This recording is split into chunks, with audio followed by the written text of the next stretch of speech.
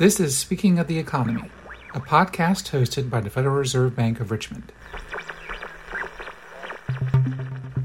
In each episode, we'll hear firsthand from the Richmond Fed's economists and other experts about the issues they're exploring, from access to credit, to workforce development, to regional differences in economic outcomes. The views expressed in this podcast are those of the speaker and do not represent the views of the Federal Reserve Bank of Richmond or the Federal Reserve System. I'm Charles Gerina, online editor for the Research Department at the Federal Reserve Bank of Richmond. Today I'm speaking with Toan Phan, a senior economist who joined the Richmond Fed in 2017. Toan explores various macroeconomic issues, including asset price bubbles, debt crises, and the effects of climate change on economic growth. His published research on this last topic has garnered attention in the economics profession as well as in the business press.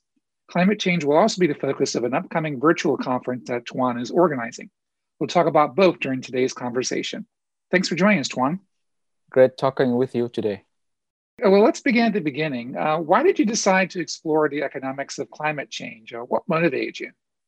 So I was in graduate school for a PhD in economics at Northwestern University.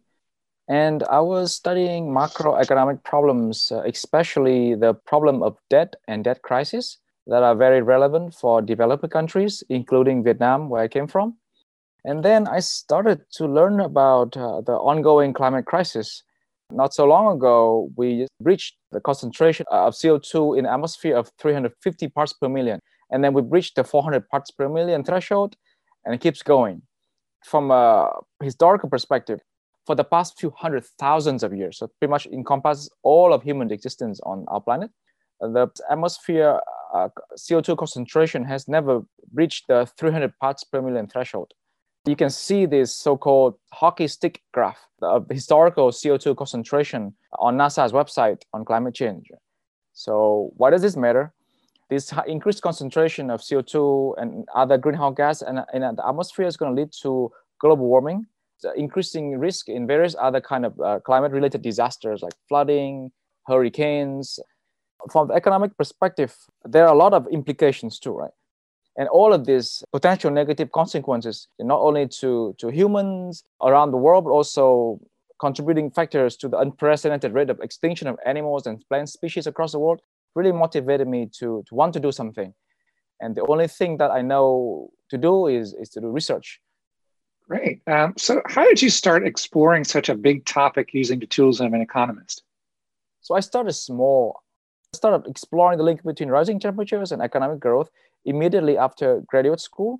And at the very beginning of my research career, I was an assistant professor in economics at the University of North Carolina in Chapel Hill. So with my co-authors, Rick Colachito, who is currently a professor of finance at UNC, and with Bridget Hoffman, a former classmate from Northwestern, and now she is currently an economist at the Inter-American Development Bank. Previously, there was an idea in economics literature that rising temperatures were more likely to affect developing countries than developed ones. The developed countries like the US or Japan or the European Unions are much less reliant on the agriculture industry. Right? We know that agriculture is excessively exposed to outdoor temperatures. When we did our analysis, to our surprise, we found that an increase in summer temperatures is actually associated with a significant decline in GDP growth at the state level. We found this effect across various different sectors, including some sectors in services, and the effect is felt well beyond just agriculture to various different sectors that encompass a significant portion of the economy. And the effects are quite significant, both statistically and economically, throughout many of our robust checks. Our research was published last year, 2019, in the Journal of Money, Credit, and Banking. And to our surprise, it was cited by several newspapers outlets, such as the Wall Street Journals, the Bloomberg, CNN, The Guardian.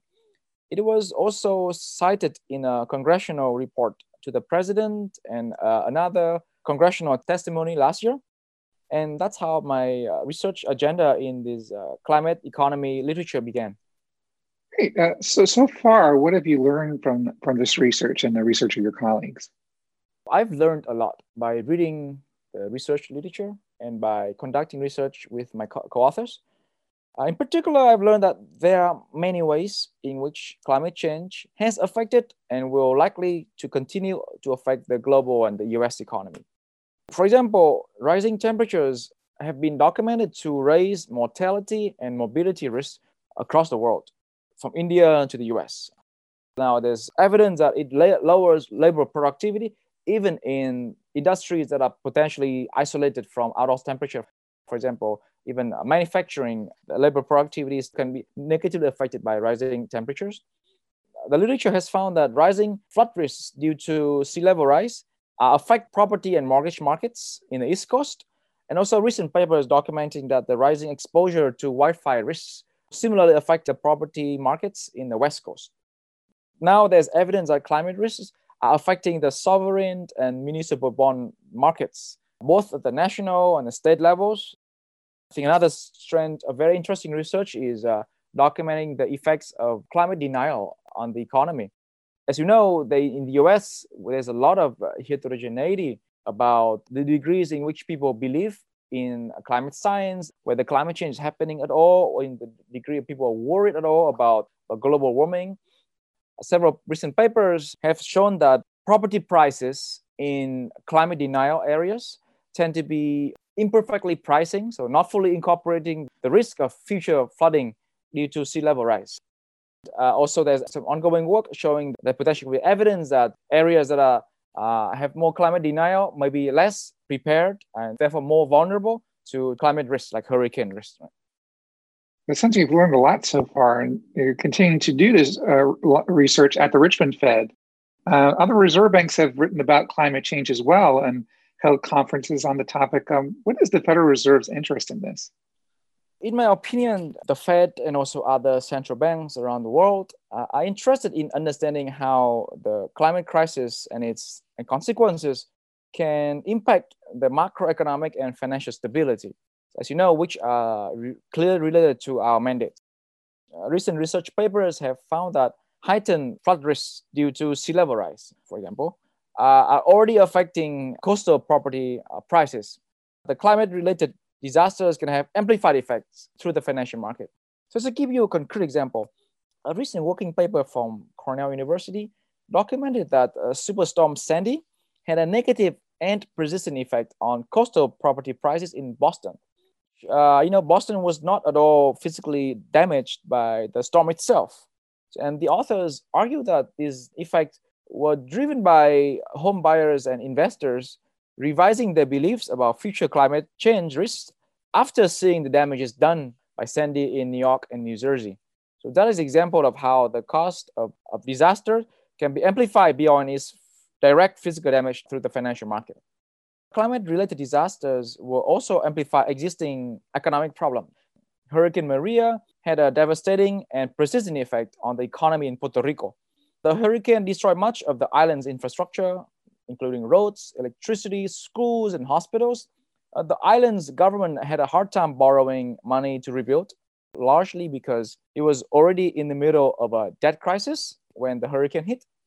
And taking a step back, a general finding in the literature recently is that heightened exposure to climate-related disasters like hurricanes increased the borrowing costs and the risk of defaults by government across the world, including small island states in the Caribbean and also even including municipalities right here in the United States. And if I may add, there's also an exciting area of research trying to investigate the heterogeneous effects of climate change on different communities. For sure, the Federal Reserve has been really interested in the topic of economic inequality. So it's not surprising that that would be a focus of some research regarding the effects of climate change. There is a literature on so-called environmental justice in economics. So it documents excessive exposure to pollutions like air and water pollution by minority communities across the US. So I'm trying to do some work in this topic as well, trying to investigate whether communities' colors are more exposed to climate-related risks. So for example, in our ongoing project, my co-authors and I, we found that minorities, so in particular Blacks and Latinos, in surveys conducted by Gallup, they're more worried about global warming than whites. controlling for education, income, and various other factors. That begs the question, why? And that reminds me of a recent paper studying the effects of redlining in Richmond. Historically, many communities of colors in Richmond were subject to redlining practices in the property markets. And so the authors of this paper found that redlined communities tend to have less tree coverage. And as a consequence, when a heat wave comes, these communities face higher temperatures than other communities with more tree cover.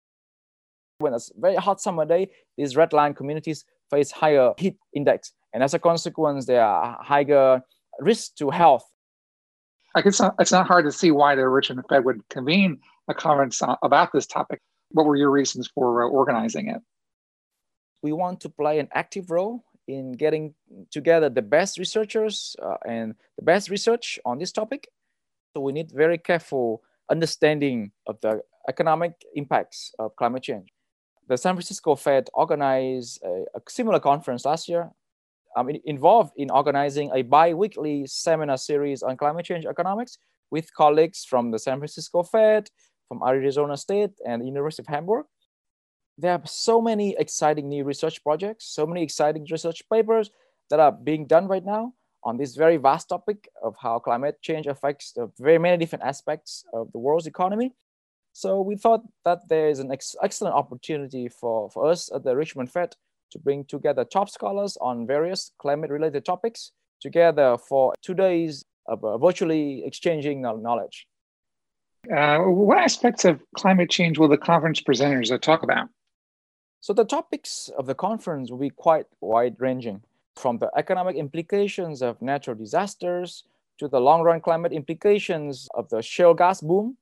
This breadth is actually quite necessary because the climate crisis is going to have a very wide-ranging set of effects across almost all the aspects of our lives.